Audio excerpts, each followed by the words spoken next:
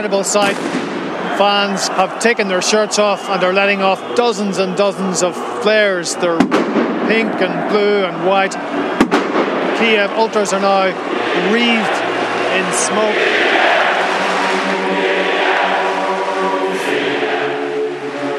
This is the Olympic Stadium in Kiev, and I'm here because I'm a football fan. But even if you're not a football fan, what's going on here is a way to tell the story of what's been happening in Ukraine. I've been reporting for RTE News from Ukraine over the past year. It began with the massacre of protesters in Kiev, followed by Russia's annexation of Crimea. Then the civil war erupted in the east, and a Malaysian Airlines passenger plane was shot down with the loss of nearly 300 lives. But what has all that got to do with football? Well, one of the teams playing here is called Shakhtar Donetsk, a once modest club bought by a controversial billionaire.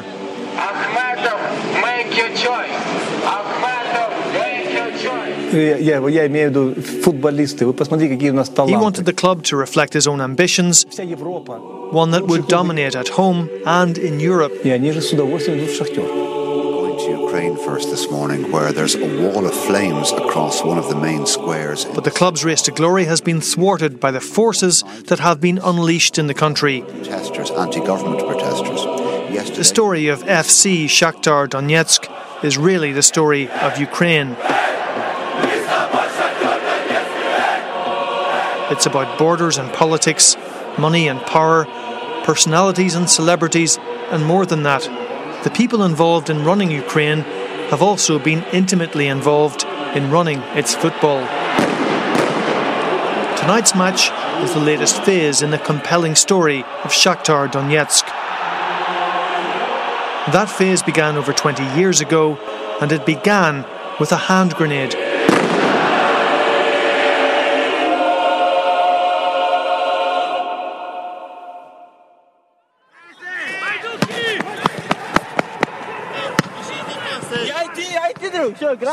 It's a lovely crisp evening in October.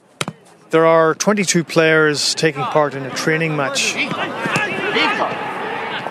This team in front of me is Shakhtar Donetsk.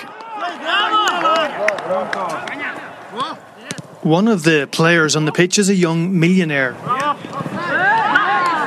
He's tall, has long hair and a beard. His teammates tease him that he looks like Jesus. When he started with the club, he was just 15. He travelled from the agricultural centre of Ukraine to the industrial east. He was expecting a pretty grim Soviet-era city, and he got it.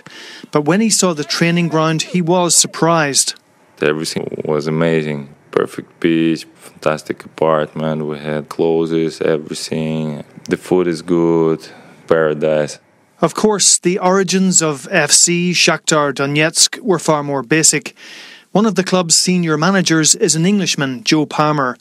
When he talks about Shakhtar's beginnings, he always mentions the slag heap. That sort of rises right next door to the stadium.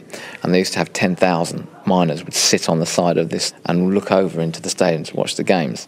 The grandchildren of those miners nowadays don't sit on slag heaps. If you can't get into a stadium these days, you just switch on the computer.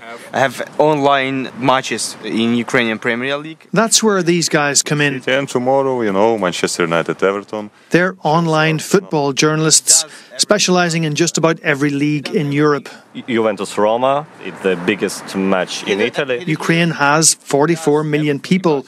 That's a lot of football fans. They have their own websites and TV stations. When I talk to these guys about Shakhtar Donetsk, one name keeps coming up. And Rinat Akhmetov broke the system. Everything depends on Akhmetov. Akhmetov.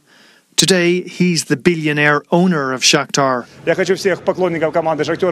I want to congratulate the supporters of FC Shakhtar on winning the championship and the cup.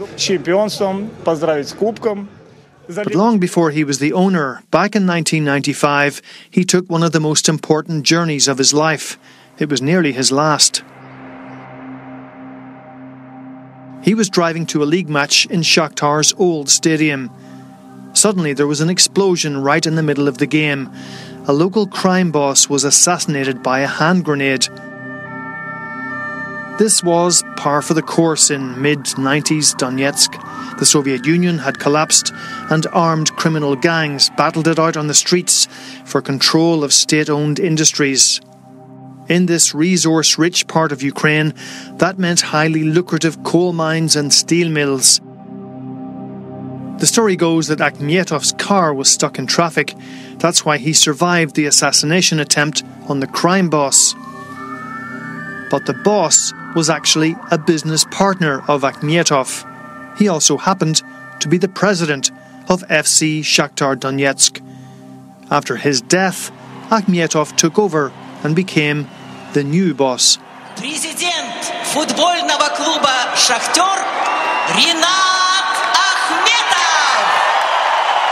Ladies and gentlemen, the president of FC Shakhtar, Rinat Akhmetov.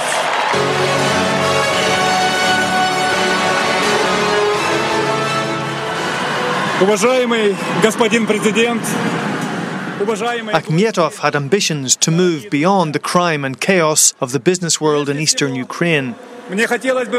Taking over a small regional club was part of those ambitions.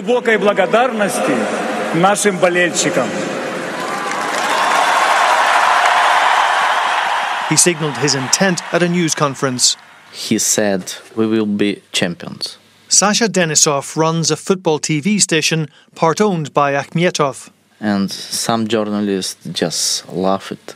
Who are you? Who is Shakhtar? Nobody believed in something like this. But Akhmetov had plenty of self-belief and plenty of money. To turn a Cinderella club into a European super team would require a plan. The first step was to build a state-of-the-art training centre that would rival the best of the English Premiership and attract good local players to a grim industrial region. You know, you can't bring top talent to a country like Ukraine if you haven't got fantastic facilities. You know, you show a player around at just a dodgy football pitch and a horrible training base, they're not going to want to come. What does it mean, attractive games? Because Mr. Akhmetov, he always wants very tasty, as he said, very tasty game. And where does a billionaire go for the tasty game? Where else? Erzino. Oh, it's not a bad ball for Pele on the right side. It's Carlos Alberto. And what a great goal that was! Carlos Alberto!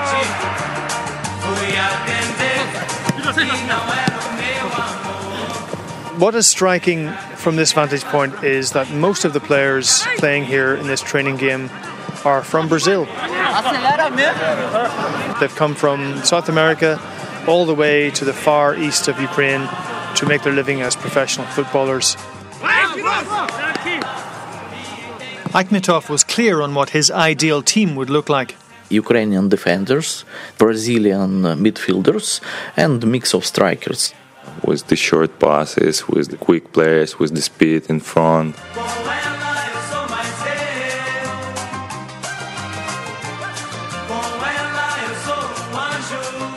Akhmetov's plan worked.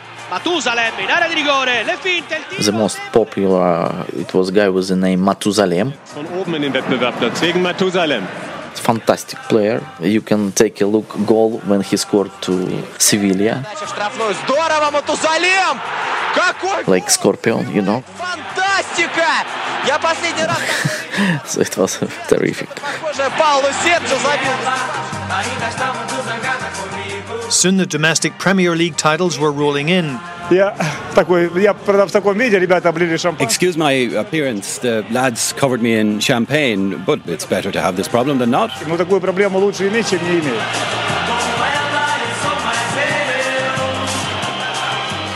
But 2009 was the big year. Shakhtar won the UEFA Cup, beating the German side Werder Bremen 2-1 in Istanbul. Shakhtar's website shows Akhmetov front and centre as the club grabbed European glory. He even climbed the podium to help collect the UEFA Cup.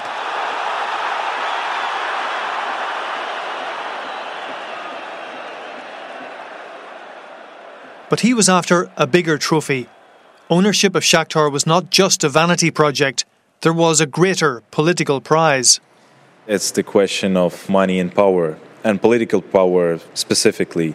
They're very much intertwined in Ukraine. Pavel Klimenko is a football researcher. Whoever does business, whoever does big business, has to have access to power. And in order to be elected, you have to have support from the population. And that's why you need a tool that would make it legitimate. So Shakhtar was a tool that would give Akhmetov local legitimacy. He was, after all, a man who'd made his billions from coal and steel in a region where those who mined it earned less than €200 a month. Local pride at the club's success meant Akhmetov was not just accepted, but popular. People don't usually like oligarchs who made fortune in a very poor region, but if they feel he has some kind of social responsibility, he's giving back, that creates legitimacy. So he was quite successful in that.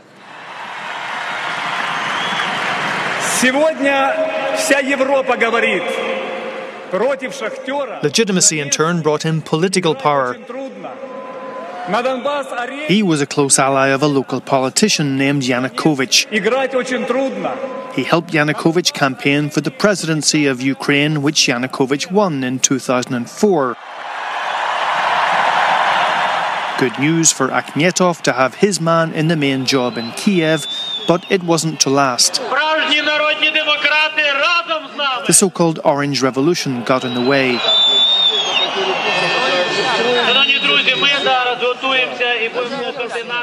This was a protest against the new president, Viktor Yanukovych. After yesterday's international mediation, that this crisis has undergone something of a shift. But despite the talks that are going on all weekend, there's a real sense that this opposition movement is now unstoppable. The street protests were also against perceived daily corruption on a massive scale. Ukraine is regarded by most observers as one of the most corrupt countries in the world. Viktor Yanukovych was found to have rigged the presidential election, which brought him to power.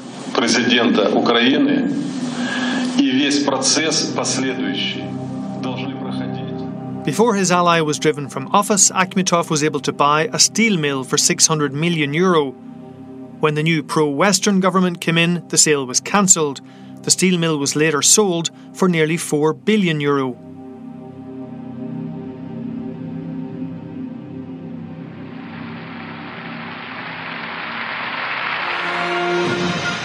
Despite the setback to his political patron, Rinat Akhmetov continued with his footballing dream.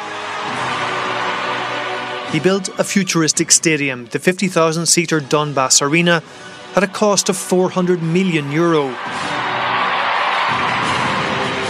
The opening ceremony featured elaborately choreographed dancers dressed as miners. The name Shakhtar means miner. The stadium would become the club's new home, but not before a bizarre incident involving the American R&B star Beyoncé and Akhmetov's political ally. In 2009, she was paid to sing at the opening of the dazzling new arena. It was to be the culmination of sport, money, and even celebrity bling in a far-flung mining district of Eastern Europe. It was all going well until Beyoncé discovered that she was being bumped out of her suite at the Akhmetov-owned hotel by none other than Viktor Yanukovych. He was on the way back. 6 months later, he would be elected president for a second time.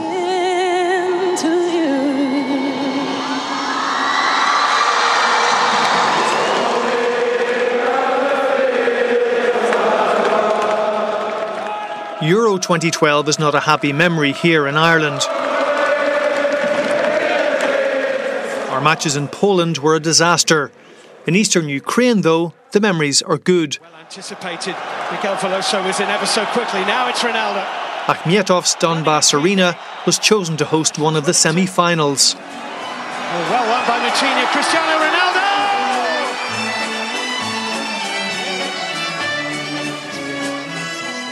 Things were looking good. Viktor Yanukovych was back in power and Donetsk was basking in the afterglow of hosting the Euros. Akhmetov and Yanukovych consolidated their popularity by developing the city. There were new roads, hotels and jobs. But there was a problem. Whatever about the Euros, Shakhtar was struggling to fill the Donbass arena for league games. It was time to call in a sports marketing guru. My name's Joe Palmer. Originally my background was in marketing and advertising. The most important step that we did was to put in place Western standard stewarding. Before that, you kind of had militia, some with guns. It wasn't a place that was conducive to having families and children. In a lot of these stadiums, a lot of people were sort of put off because it was quite, very male environment. And one of the most important things was to create the atmosphere. That was something that was lacking, and particularly it's not surprising when you grow attendances so quickly, when you're bringing people who are perhaps not used to sort of singing at a stadium. So we had to focus on sort of developing maybe 2 or 3 songs a season. So over a period of time, we'd work with our ultras group, who would sing a song, and then they'd work with the different sides of the stadium to also repeat that song. Gradually over the 4 years, we sort of had a repertoire of maybe 5 or 6 sort of chants and songs that everyone knew and understood and knew when to chant. And typically, what would a Saturday afternoon crowd be? By last year, sort of 4 years later, we had an average of 42,000, which put us at number 1 in Eastern Europe. Not just number 1 in terms of attendance, Shakhtar was becoming a model club in terms of management and accountability, this in a country notorious for its corruption. Shakhtar Donetsk is an example of a Ukrainian club that has a very transparent system. Young football journalists outside a cafe in Kiev. They have very transparent taxation system, salary systems. Our country is rotten with corruption. From high level to the low point, it's all corruption. So comparing this club to other Ukrainian clubs, they're very transparent at how they do business. And it is another example of how European this club really is. That's interesting. For most of us, Europe is the place we live. But for these young football experts, it's an ideal. It represents a set of values they feel don't exist in Ukraine.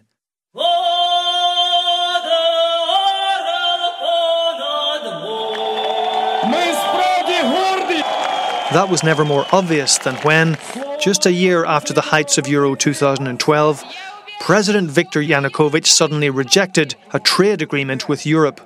He did so under significant pressure from the Kremlin.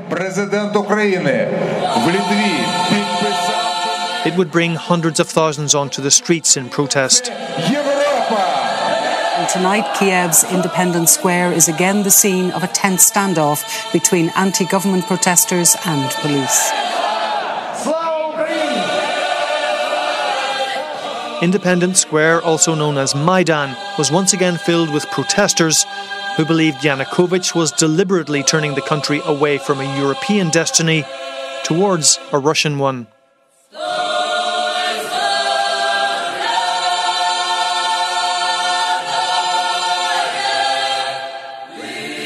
The protests continued through the winter, with attitudes hardening on both sides and casualties mounting.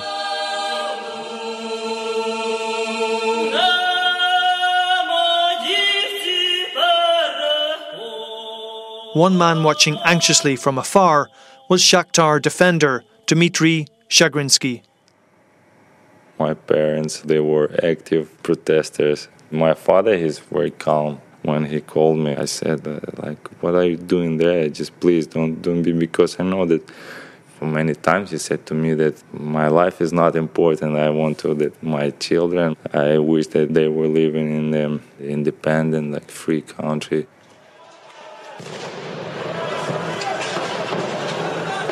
In Ukraine, 26 people have died and hundreds of protesters and police have been injured. EU foreign minister... Bodies have been streaming into the Hotel Ukraine over the past hour. We know that at least 8 people have died so far. Paul Cunningham, RT News, Kiev. We were in Czech Republic. We played first game of qualification of UEFA. In the day of the game, we were how to play now is incredible. We were watching Euronews. It was terrible. Tensions within the Shakhtar dressing room heightened. Some believed Viktor Yanukovych, the staunch ally of the club's president, was responsible for the deaths of so many innocent civilians. Others argued that Yanukovych was not to blame. They didn't support him about these killings, but they said it was not his fault. And the others was like aggressive about this bullshit. So one side was saying it was Yanukovych's fault, the other was saying it wasn't, it was somebody else's fault. And they were like, what are you talking about? This is ridiculous. I don't want to hear this.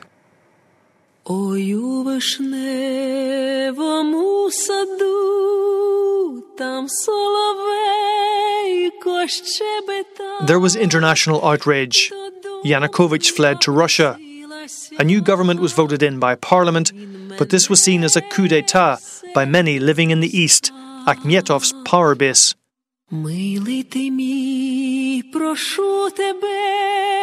It looked like civil war was looming. Shakhtar Donetsk was caught in the middle.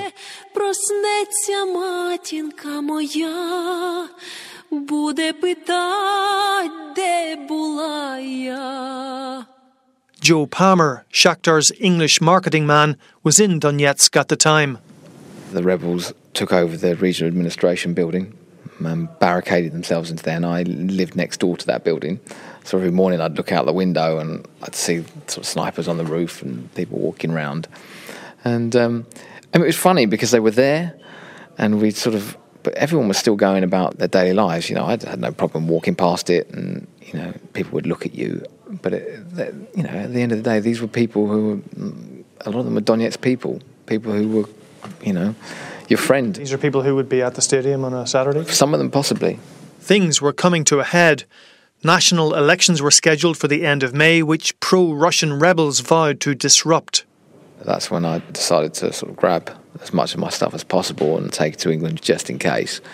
And obviously I went back and 2 days later it really did kick off and the airport got bombed, so I couldn't fly back there anyway. The crisis posed an excruciating dilemma for Rinat Akhmetov. He was a product of the East, of its mines and steel mills, its violent business culture and its close links with Russia. Owning Shakhtar had cemented his ties to the working population, yet the club was thriving on the very European aspirations that had driven the pro-Western demonstrations in Kiev. Pavel Klemenko, the football researcher. He was manufacturing the products, the kind of products you would see in Western Europe. And he was offering the people a touch of the things they were not getting elsewhere.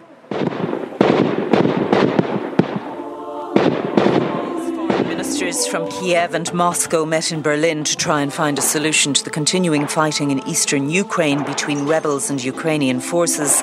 The Ukrainian military moved into the heart of the separatist hub.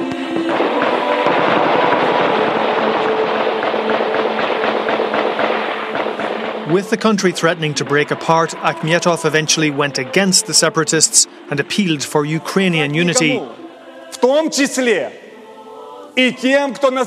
No one will frighten us, including those calling themselves a Donetsk People's Republic. Just tell me, please, does anyone in Donbass know at least one representative of this DPR?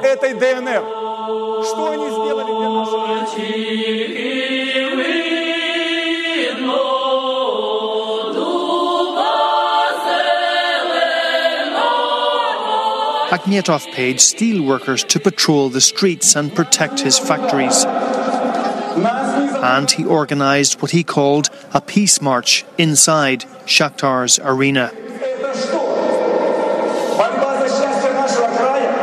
He spoke by video to a near-empty stadium.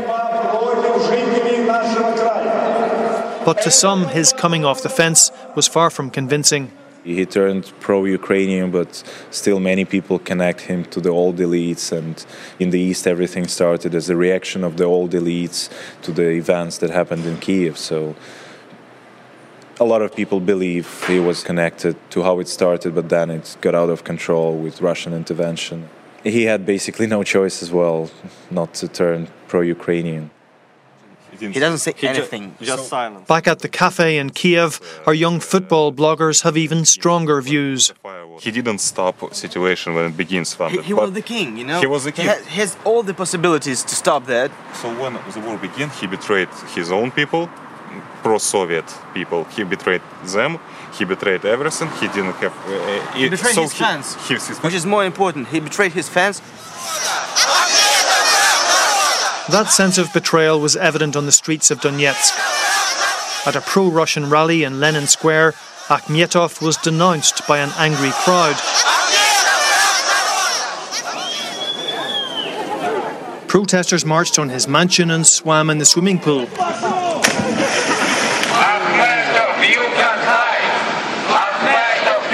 And from the pro-European side, a small group protested outside Akhmetov's penthouse apartment in London.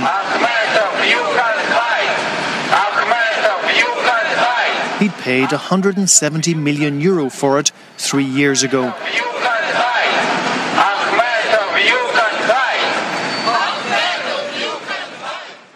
On the football front, Shakhtar had already won the Premier League and the Ukrainian Cup final, but in July there was more bad news. Both UEFA and the Ukrainian League declared that Shakhtar could no longer play any of its home games at home in their storied Donbass arena. The timing was perfect because we managed to finish the league. The league was finished. When you were seeing this unfold, you had worked on your strategy for 4 years. You had these dreams of building this club and giving it brand recognition around the world. I mean, at what point did you think that your dreams were dissolving before your very eyes? I don't know. I can't say that their dreams have completely dissolved. You know, obviously we've been made homeless. I think that kind of says it all when you can't play in your stadium, you know, and the team have to live in a completely different city. You know, it's not a normal situation. The decision to move the team out was made just in time. At the end of the summer, Shakhtar's facilities were attacked by artillery fire. The Donbass arena, where Beyoncé had performed, suffered damage to its futuristic facade and much of the training base, which had so impressed the young Dmitry. It was damaged beyond use.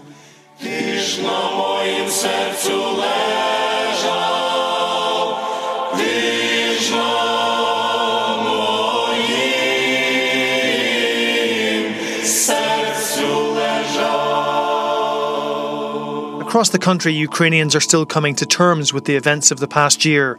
Russia has annexed Crimea. The civil war in the east is still claiming the lives of dozens of civilians, rebels and soldiers, despite an official ceasefire.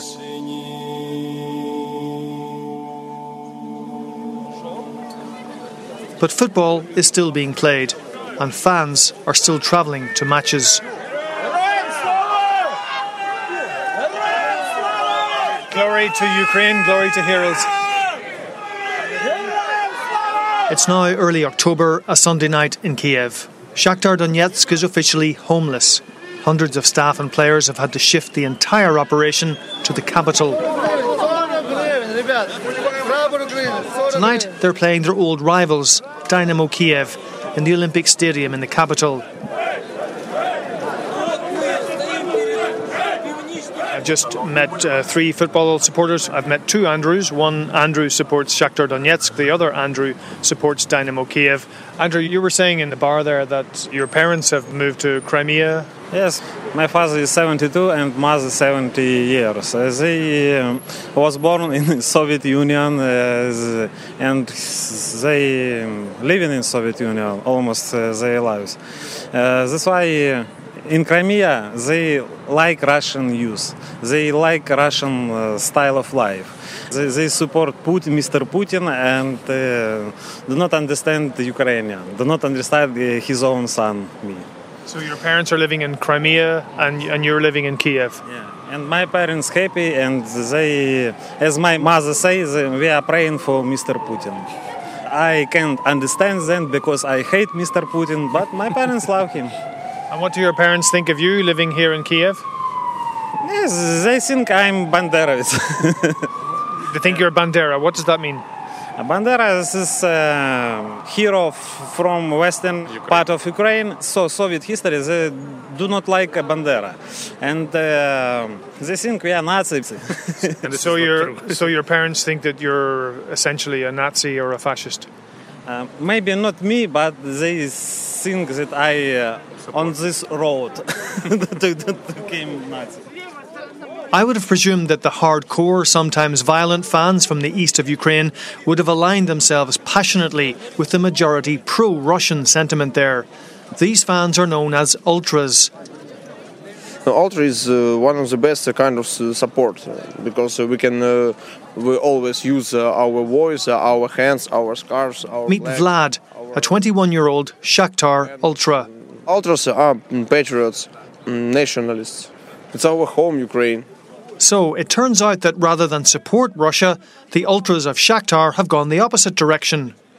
It's normal when you love your country, but not every human can understand this. Pavel Klemenko, the football researcher, explains. The ultras in Donetsk would probably be less nationalist, but they would still conform to the general patterns of the ultra subculture, right-wing views and Ukrainian nationalism. So this was a thing you had to conform to be accepted in the ultra scene. In fact, Shakhtar ultras had already fallen out with Rinat Akhmetov and his very modern, family-friendly ideas at the Donbass arena. It all began with an ultra chant from the terrace, all about the president of the Russian Federation, Vladimir Putin. The story is taken up by our bloggers outside the Kiev cafe. When they started to sing a song about Vladimir Putin, administration of Shakhtar Donetsk, they banned them from the stadium, ultras. What were they singing? Putin is a dickhead. Putin is a dickhead. It's something like that. La la la la la la la. Putin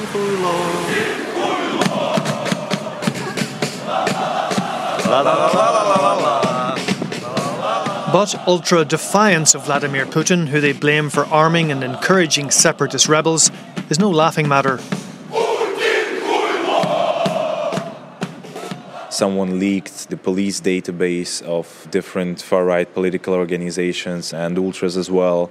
So there was a lot of names there, there was a lot of pictures, and that's what was used later on by separatists as well. So those who didn't leave, they are at high risk.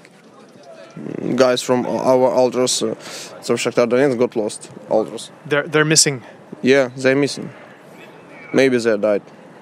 In fact, many ultras from Shakhtar and other clubs have joined volunteer battalions to fight against the rebels, some paying with their lives.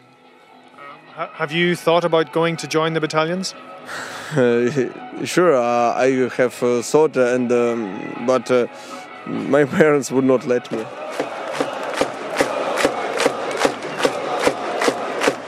We're inside the stadium now. Tonight's match will have a critical impact on the top of the table. Vlad is sitting on the railings presiding over a tight phalanx of Shakhtar ultras. Despite having travelled 8 hours to get here, he's not actually watching the match. Instead, he's leading the chants with his back to the game. Kiev versus Donetsk is historically the big grudge match.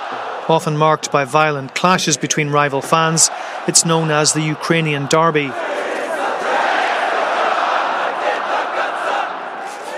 But the crisis in the east has forged something extraordinary between normally bitter rivals.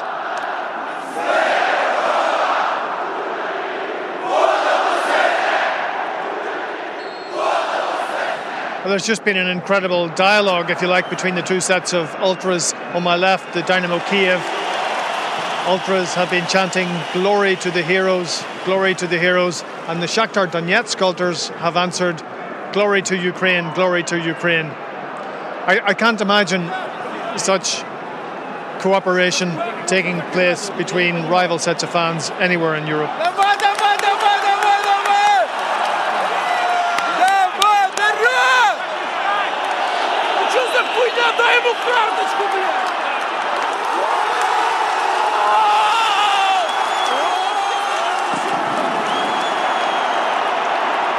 It's an incredible sight. The stadium has lit up with flares as Dynamo Kiev have gone 1-0 up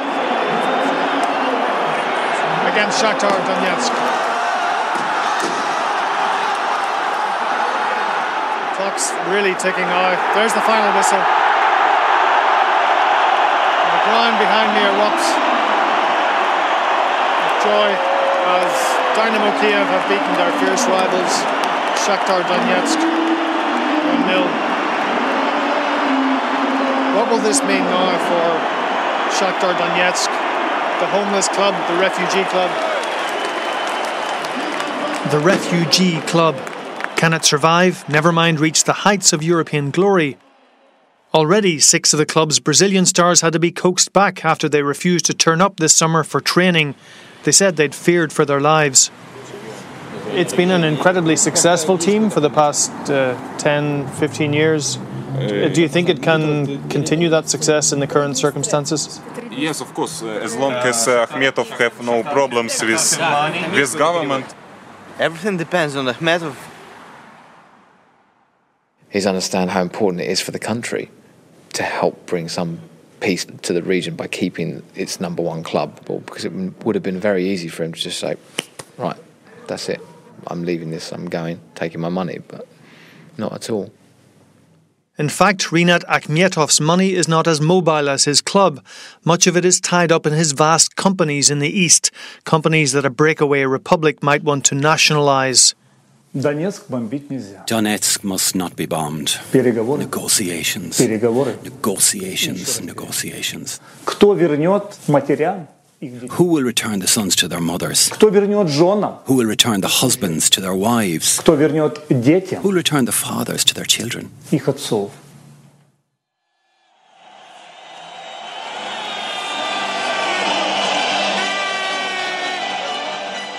Those who hope that Shakhtar can somehow be a unifying force have drawn comfort from its Champions League match against FC Porto, played in Lviv, in the west of Ukraine, almost 1,000 kilometres from Shakhtar's home.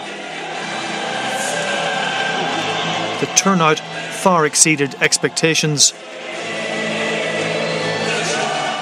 33,000, I think it's almost capacity. It's almost like they were excited to have Shakhtar there. I mean, the team feels support when we play in Kyiv, when we play in Lviv. I mean, the people support us more than before.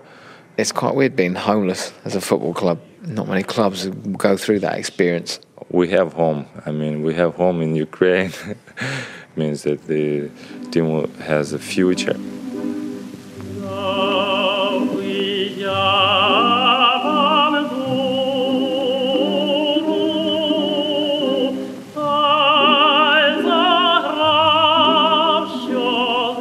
I began by trying to tell a self-contained story about football and politics in Ukraine, but of course this story can't be contained. As we were concluding the programme, 2 very different pieces of news came through about FC Shakhtar. Their stadium was bombed again.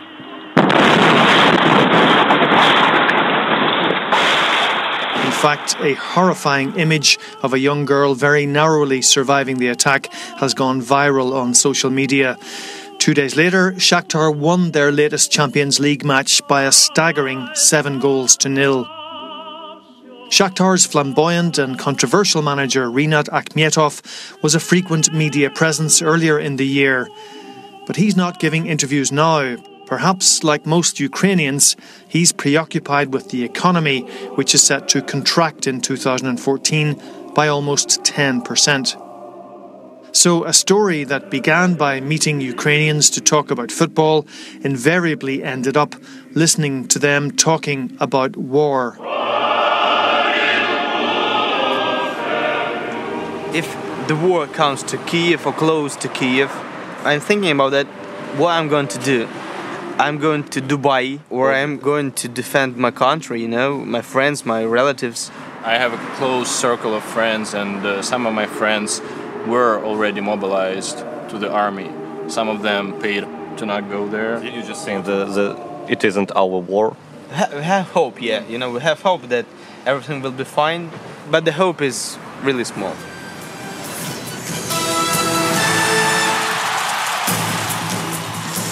Добрый вечер. Вечер знаковый во всех смыслах. После матча Динамо-Шахтер. Sometimes I ask myself what I am doing at Sunday evening in the studio. We discuss football. Не находились бы клубы, какие бы Who need it now when it's war? не переживали, но в одном отдельно взятом случае, а именно. But I answer to myself. I do what I have to do because football, it's still part of our life. Maybe some people now will watch football moments, not only political news, just to forget about everything. So I think it's important. Здравствуйте. И Александр Семидов. Добрый вечер. Ну и без раскачки входим в матч, который мы только что закончили смотреть. Расклады перед игрой были абсолютно очевидны. Шахтеру было важно не отпустить от себя Днепр, не потерять дистанцию.